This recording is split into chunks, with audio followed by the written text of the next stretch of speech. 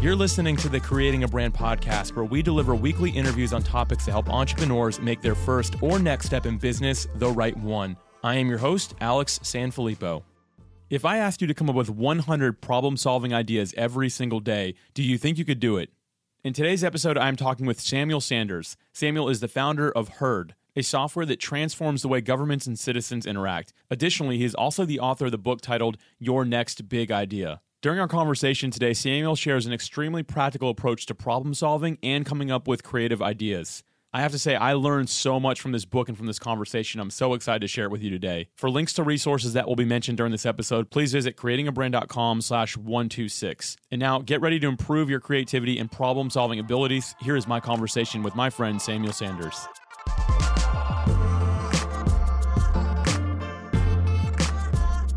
Samuel, welcome to the Creating a Brand podcast. Thank you so much for having me, Alex. It's great to be here. Yeah, I just finished reading your book actually this past weekend, and I want to say what a refreshing, practical read. I had some immediate takeaways and implementations. I really pulled a lot from this book. I really don't think I'll ever walk into a conversation the same way. I'm going to be listening for different things thanks to this book. So I really appreciate you putting this together. Oh yeah, no, that's great to hear. That's fantastic to hear. Yeah, I try and really hone it down so that you can really take things away from it. Sometimes those reads you're just a person talking about their life, and that really never jives with me. So it really is all about the reader. Love it. I think you did a great job. Again, practical application is my love language. I say that a lot in this podcast, and same with the listeners. I believe that's what we're here for. We're here for something that we can actually do. So I appreciate you doing that. I'm really looking forward to passing that off to the listeners as well today. So first off, I'd like to know what made you decide to write this book. Yeah. So let me jump into my background a little bit because that'll make sense for the reason I decided to write the book. So throughout my career, I've worked in a couple of different areas. I've been a founder myself, so I've started companies in the past. One of my companies, Wondershirt, we were an athletic training company. So we sold clothing to Olympic athletes back in the 2016 Olympics. And then I've also started a company that I work on now, Herd. So I've been in the entrepreneur space. I've looked at coming up with ideas. I've worked with other entrepreneurs. And so I've seen that entrepreneurial part of that world. Then I've worked for an Inc. 5000 fastest growing company, and I worked in the R&D sector there. So there I saw how a small, fast growing company is looking at innovation, looking how to find those big ideas. Lastly, I worked for one of the big guys. I worked at Fortune 500, Fortune Future 50, worked in business development. And I saw how big companies are looking at growing business, how they're looking at coming up with ideas. And they all look at ideas slightly differently. And so I kind of wanted to just break it down and put it together into this all-in-one book on oh, this is how people come up with big ideas, your next big idea. And it really came together when I was doing a guest talk at my old university, and I was just explaining it, and the students were just oh, why didn't I ever get this? And it's almost a prereq to being an entrepreneur itself is oh, you have to find the idea to do it. So it's sometimes we skip over that part, and it can be frustrating because then it leaves people being oh, I'm just not creative, or I just can't think of ideas, and that's just not the case. They were just never really explained how to go about that process. Yeah, I'm glad that you're able to go back to university and obviously get the inspiration to write this book. I think that's really cool that it was just you there talking about it, and you're oh, there's probably something here because people aren't realizing it. They're just not putting it together. Yeah. Which leads me, let's jump straight into one of the points from the book, just going into chapter 1 here, which is identifying problems. I think the best place to start would just be how do you define a problem? What does that look like to you? Yeah, so a problem is basically anything that is kind of stopping you from getting to where you want to be, basically. So it can come in all different types of forms, and we often just throw problems aside because it's not comfortable to think about things that we don't like or things that are bothering us. Right. So we'll just not think about it, or we'll just toss it. Like I said, toss it aside. But really, we need to focus on those problems because each problem that you can solve is a potential opportunity for an entrepreneurial venture. So what I tell people is look out for keywords. When somebody says oh, I really hate something, or I can't do something or won't do something, those are trigger words to a problem. So it's oh, I really hate how long this line is. All of a sudden you can start looking and thinking okay, wait, there's a problem here. This person really hates waiting in this type of line. can I solve that? Can I look at that? I hate, the way that this technology works, or it's really hard to understand, or I can't seem to do this. Like those are the trigger words that give you can give you those problems. It's that difference from like where that person wants to be or where you want to be, and where you're starting. And so that's like problem by definition, and they're everywhere.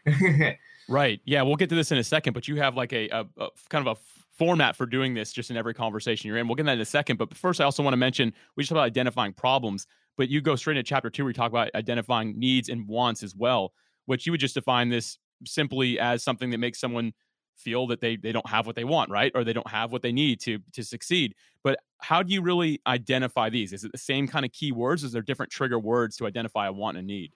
Yeah, so problems, needs, and wants like are the foundation of business ideas. They're like connected, but they're not necessarily always exactly the same. For example, like if I really want to go to a concert, like that's something that could be, if obviously make money if they're a big music artist, stuff like that. But that's not really, it can be solving a problem, but it's not necessarily as problem triggered as it is more like want triggered. Like it's like I want or desire this. And when we're looking for wants, you hear things like, oh, I wish I could do this, or like, I really, sometimes literally the word want, like I want to be able to do this, but there's something that's stopping that person or stopping yourself from accomplishing those wants. And so wants are like another kind of, I guess, trigger word and trigger kind of base level for a problem that you can potentially solve with a business idea. Needs are a little different. Needs are when someone needs something, it's like more attached to them. And I talk about needs and I talk about like functional needs, which is like what people think about like normally. It's like, oh, I need air and water. And, like, yeah, you do need those things. But there are also like these needs where it's just like so ingrained in the person's lifestyle that they like feel like they need it. And like a good example I give is like some people, they need to have a glass of water like next to the bedside before they sleep. Like they will not be able to sleep if they do not have that glass of water next to their bedside. Yeah.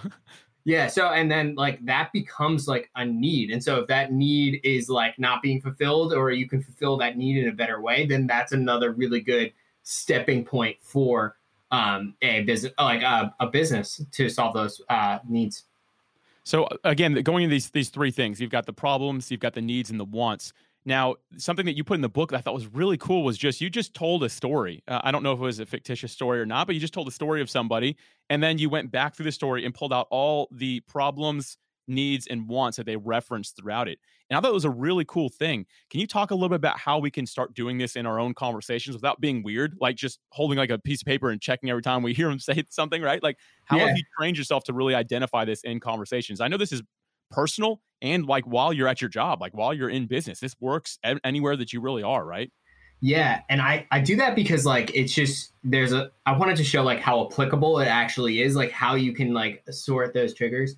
Like the stories, one of the things that I talk about in the book is like, if you read a fiction book, you can like take a character, follow them along and almost like trigger their like they're going to have problems. They're going to have needs. They're going to have wants, because otherwise the book would be very boring. Yes. So, right. You can like see those and write those down. And so when you're in every conversation, it's like not pointing it out, but when somebody's talking about a frustration, like note that in your head and then maybe ask like a follow-up question, be like, oh, like, can you expand further on that? Like you want that, but like you can't have it. Like, why can't you have it? And then like, they'll give you a little bit more information, or they're saying like, oh, they have a problem. Like, tell me a little bit more about that. And typically like people like to like explain and talk about like what's going on. So it's not going to feel like weird. It's, they'll explain to you the problem. And then when I'm done, like it's really easy on your phone, just like in your notes, or if you have a notebook, just like write down those problems. And then like you can come back to those later as like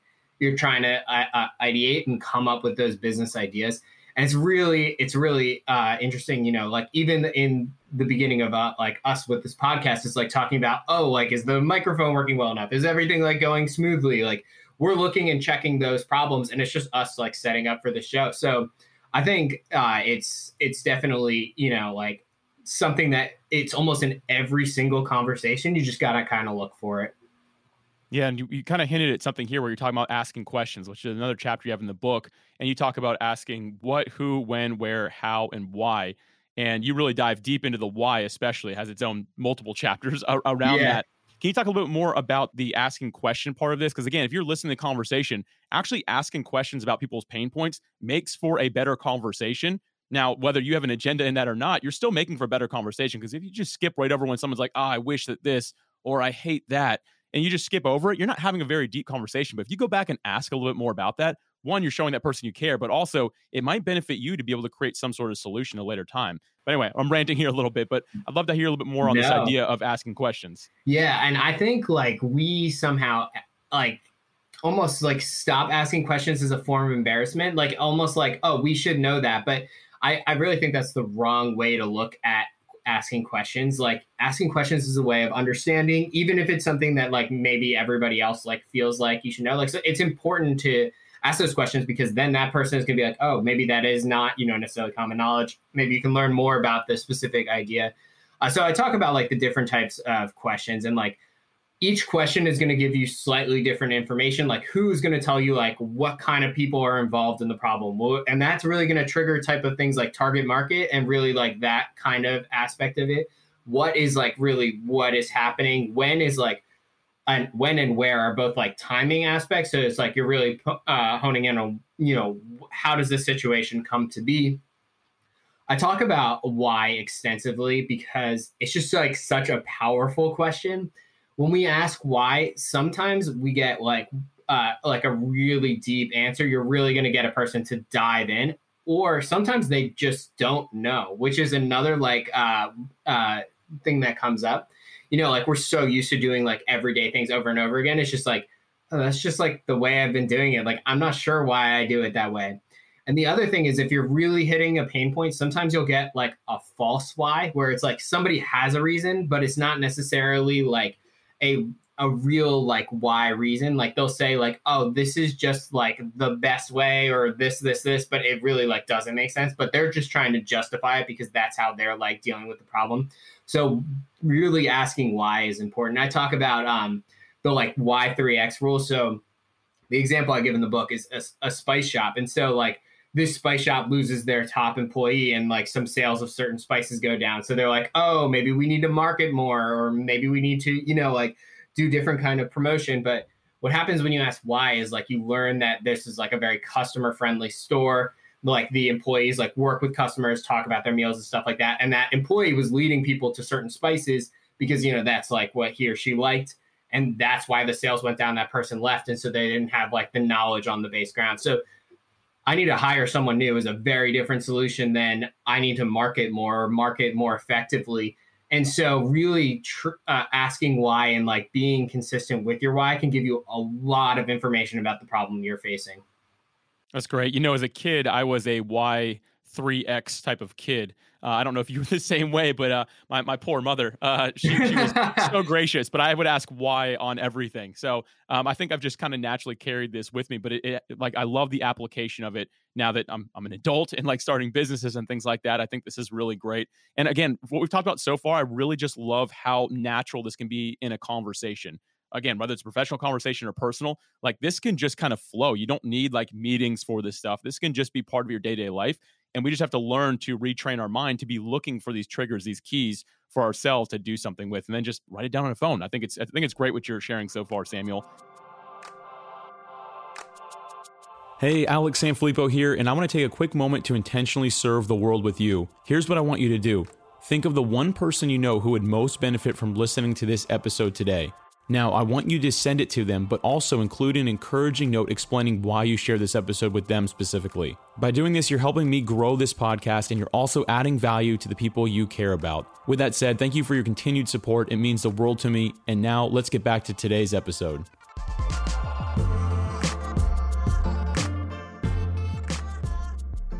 I want to talk about stigmas. And you have an entire section on this. I'm really glad you did, because so many of us, we hear people in conversations being like, oh, I hate this. And we're just like, yep, I know. That's just how things are, right? But like we really believe that. It's like we don't think that anyone can do something about it. So I'd love for you to first off define what a stigma is. Let's go ahead and talk about that for a moment, because I think it'll really help the listeners be able to take what we're talking about here to the next level. Yeah. So what I always thought, like, and the way I structure it in the book is like, first you're going through these problems, these needs, these wants, and you're finding them. And then before you're going like, oh, I have this solution, it's important to talk about stigmas. And so stigmas are like rules or guidelines you think you need to follow, even though you don't necessarily have to follow. So one of the things I talk about is like, obviously there are laws and we don't break laws, but we kind of follow these like kind of unwritten rules, like, oh, don't talk about like religion or politics at the table, or like, if you're following, the same kind of habits, you can get stuck in things and think that's just the way it could be. Like just a couple of examples, like the politics at the table is kind of like a societal standard. And there are a couple of different societal standards that are different for each industry or like, space you're in. And then on top of that, I talked about like habits. Those can be really dangerous. If you're, doing the same thing over and over and over again, you're going to forget that there are other options. And like something even simple, like if you walk to work, you're going to end up taking the same path pretty much every day. A new street could open that can make your path faster, but you wouldn't even know because it's just like you're going through the same habits over and over. And like I said, those happen in industry, like in a business sense, but also like personally as well. And then there are other things that can trigger these type of stigmas. There's social influence. So a good example I give is like somebody's coming to me and they say, let's say like a logistics platform, and they're like, oh, we're used by UPS and Amazon. And that's great. But and Amazon and UPS have that kind of like social influence, but that might not necessarily be the best for your small company if you're, not the Amazon UPS size. So, we have that as kind of social influence. It happens with influencers as well, where like big time names can, promote different things or diets, and you feel like you need to follow it.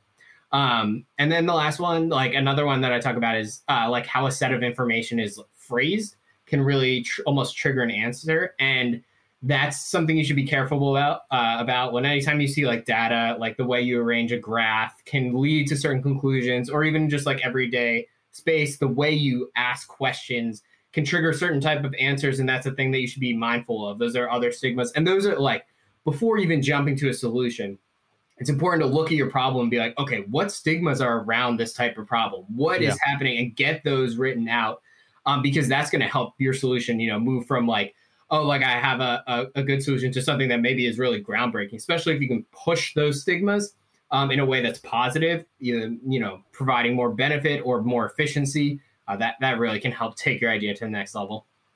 In your book, you have a lot of really fun and creative ways to practice erasing stigmas. We're not going to be able to get into any of those today, but I do encourage the listeners that if this is something you're saying I might struggle with, like you're listening, like, okay, this sounds like something that I would really struggle with, grab a copy of this book, because I actually believe that these, again, they're fun and creative ways to really begin practicing erasing stigmas, but I believe that they actually really help. I found them helpful even while I was going through the book myself. So again, Sam, a great job on this. Like I said it offline, but I could not believe that you weren't someone who's been in the business world for like 40 or 50 years. Like, just because of the things you put in here, I'm like, wow, this is super insightful. But anyway, we're not gonna have time to get into all that today, but I do want to talk about one more thing on this whole idea of erasing and defining stigmas, which is challenging the status quo. Mm-hmm. Because that's something that I've just always believed as entrepreneurs, we have to get comfortable doing. So can you talk about why challenging the status quo matters and how we can start doing that? Yeah.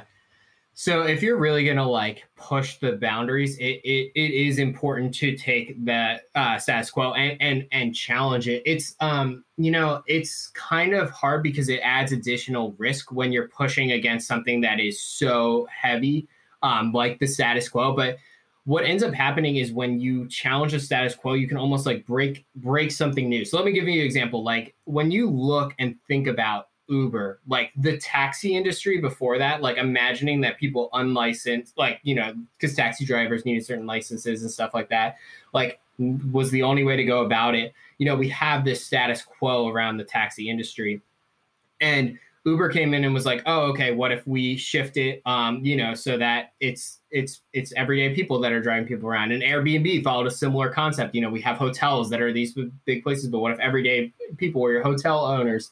And so there's this status quo, and each industry has their own status quo. Each problems have their own status quos associated with them. So what I tell people is look at those stigmas, because those stigmas will start to build the status quo. Like as you identify different stigmas, you can kind of put them together and be like, oh, this is the status quo of like what the industry is like. And then like as you're looking to solve this problem, you look at the status quo as a whole, like through all the stigmas, and then you like go and see like, okay, can I challenge this? Would that lead to more positivity? Would I challenge this? Would that lead to, something that's more efficient? So the status quo is kind of this like combined thing. And if you don't push it, then what's going to happen is you're going to come up with a solution that's probably very similar to a lot of other solutions. And as an entrepreneur, it's going to be really hard, especially if you're starting by yourself or even starting in a small team, to compete with like a large company that has like the resources if your solution is not really pushing those kind of boundaries. It's not impossible, but it's if you can really successfully push the status quo, then you're probably really onto something. Right. Yeah, what we've talked about so far has been already so helpful. We talked about identifying problems, wants, and needs, asking questions along the way, defining stigmas, understanding how to overcome them, challenging that status quo. And now let's say we found something and we want to create a solution. First off, you talk about how there's no such thing as a crazy idea. Like, just explore whatever it is that you're like wanting to explore, whether you do something with it or not. But you talk about brainstorming and mind mapping. Can you talk about this side of things as we're kind of coming to the idea of, okay, let's create a solution on what we're hearing people say? Yeah. So with brainstorming, with brainstorming, there's almost two aspects to it. There's like team brainstorming and there's solo brainstorming. And they kind of work very differently because once you start bringing other people into it, there are different kind of, I don't want to say like rules, but they're different, etiquette that helps push the brainstorming out in the best way. So like let's just say like solo brainstorming and mind mapping. The first like step is just like getting things down on paper or wherever you take notes, your computer or whatever. And mind mapping is a way that I think is really effective to brainstorm about an idea. So how it works is you start with a central idea in the center. Maybe that's your problem or, like the stigma that you're trying to work on solving. And then you're going to go and just branch off and create like bubbles around it and then keep, following your train of thought. We so heavily like focus on organization as like a society. And sometimes like that's just not how your brain is going to work. You're going to have some ideas. They're going to come this way, this way, this way. Then you're going to think about it a little more. You're like, oh, wait, I need to start back from the beginning. Let me just redirect like my train of thought this way. What's going to happen is you're going to have this map that comes up with like your central idea. And then you'll have ideas branching off of it. And those ideas have ideas branching off of it. What's great about mind maps is you can color them as you need. You can draw them as you need. Like, it's a very creative tool that's going to really help bring out your thoughts. And once you start, and you could do that with teams as well. But once you start bringing in other people, there are a lot of like etiquette things you need to think. Like, we don't shut down ideas during brainstorming. We're really trying to get everybody involved. Like, oftentimes you can get groupthink, so you got to try and avoid groupthink. You got to make sure everybody is like playing into ideas, building off, and like you're catching everybody's ideas.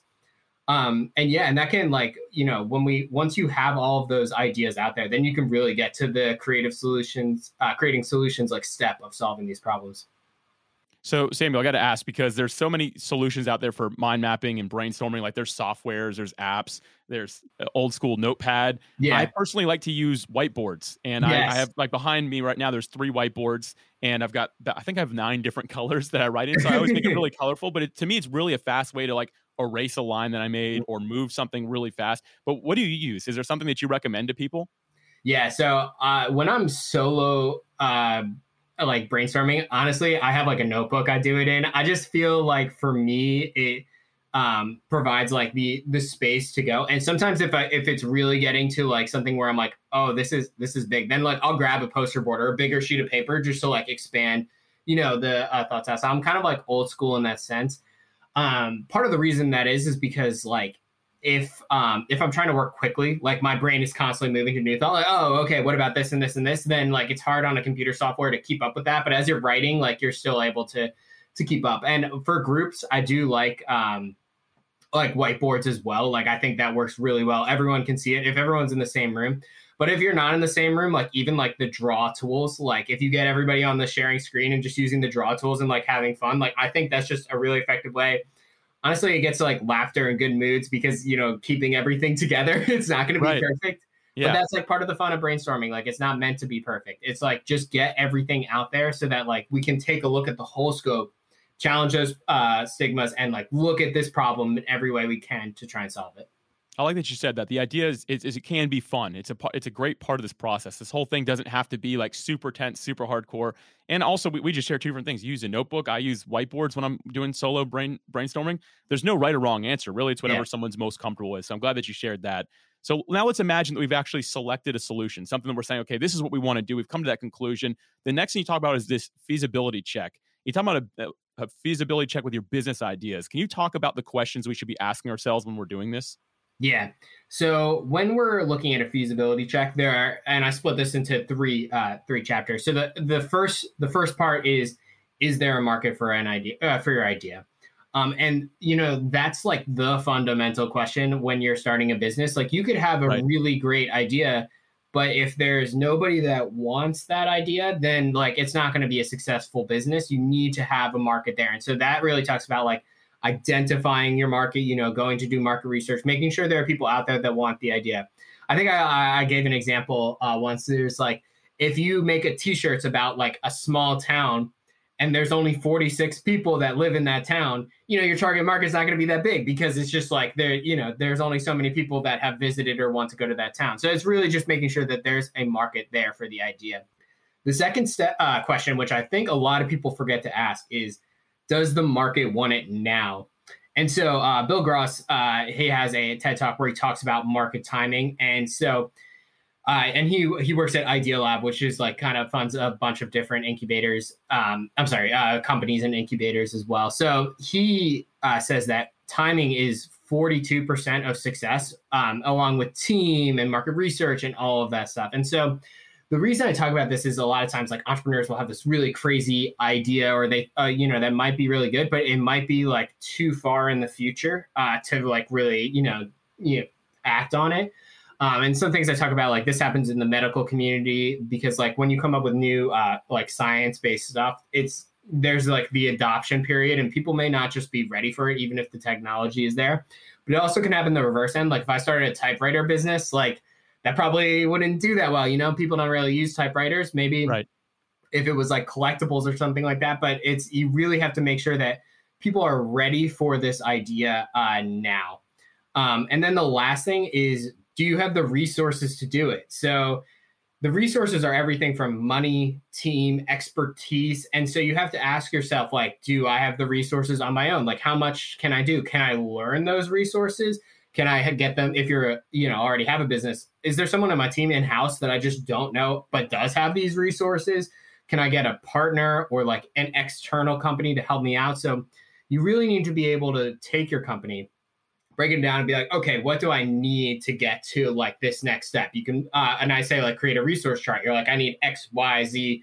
And then you're like, okay, what are my options for that? If I did it in-house, what would that look like? If I did it externally, what would that look like? If I did it finding a partner or bringing on a new team member, what would that look like? So really breaking down and understand what you physically need to get there. Because, if I wanted to start a rocket ship company, there's a lot of things that I would need that probably, like I would realize I don't have the resources for it, like tons of money. You need the rights from all of NASA and everyone. So it's just, you really need to break down your resources for an idea to see what that looks like.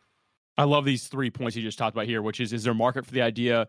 Does the market want it now? And do you have the resources available for it? And to touch base on one of them, you referenced Bill Gross, who is just a machine. He's actually considered the entrepreneur unicorn because I believe he's on his 7th billion-dollar company that's IPO'd or something like that. Like crazy. So clearly the guy knows, like when he says that 42% of a business is the timing, like the timing really, that's really important. If someone's built $7 billion companies, $1 billion+ companies, I'd like to think that they know what they're talking about. So I'm glad that you referenced that. And I kind of want to land here in section 5 where you're talking about sharing, the benefits of sharing and that it's okay to share. Because I think that many of us, when we feel like, okay, I've identified this problem, I've got this idea, I've checked the market, everyone wants it, the timing is right, I've got the resources, they play really close to the chest. Like they don't want to tell anybody about it. Can you talk about this idea of sharing?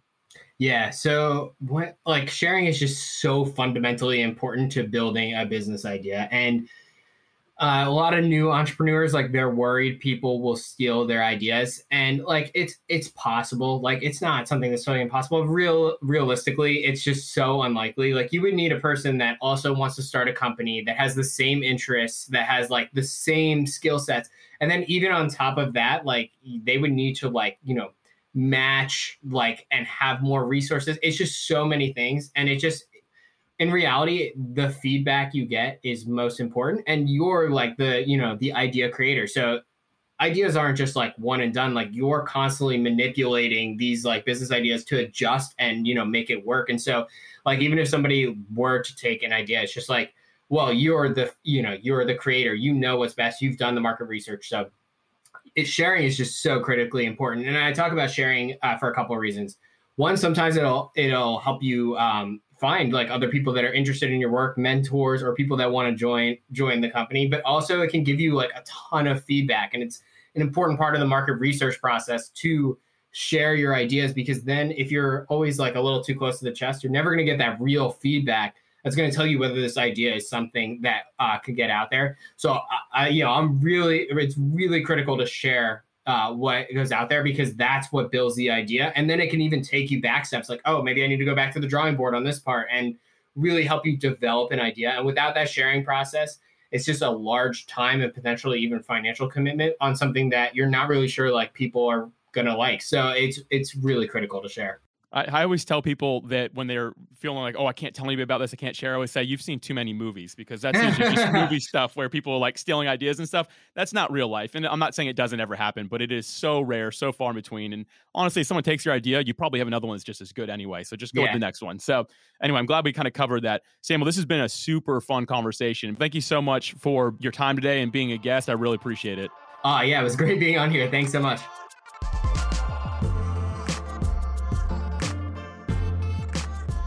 Samuel was a lot of fun to talk to, and seriously, what a brilliant guy. Because of his book and this conversation today, I'll probably never engage in conversation the same way. I'll always be looking out for those trigger words. Now, although that might not always be helpful, for the most part, it'll actually really help with the people I care most about and the tribe that I support in the business world, so podcasters. And I say that because when you're listening for those trigger words, it actually shows that you care about what problems other people have, and of course, you can create a solution creatively off of what it is that they're sharing. So I encourage you to really let this idea sink in and apply it to your life as well. Samuel, thank you again for being a guest and helping us all expand our creativity and problem-solving abilities. For a link to Samuel Sanders' book, Your Next Big Idea, please visit creatingabrand.com/126. Thank you as always for listening. I'm looking forward to bringing you another masterclass episode next week.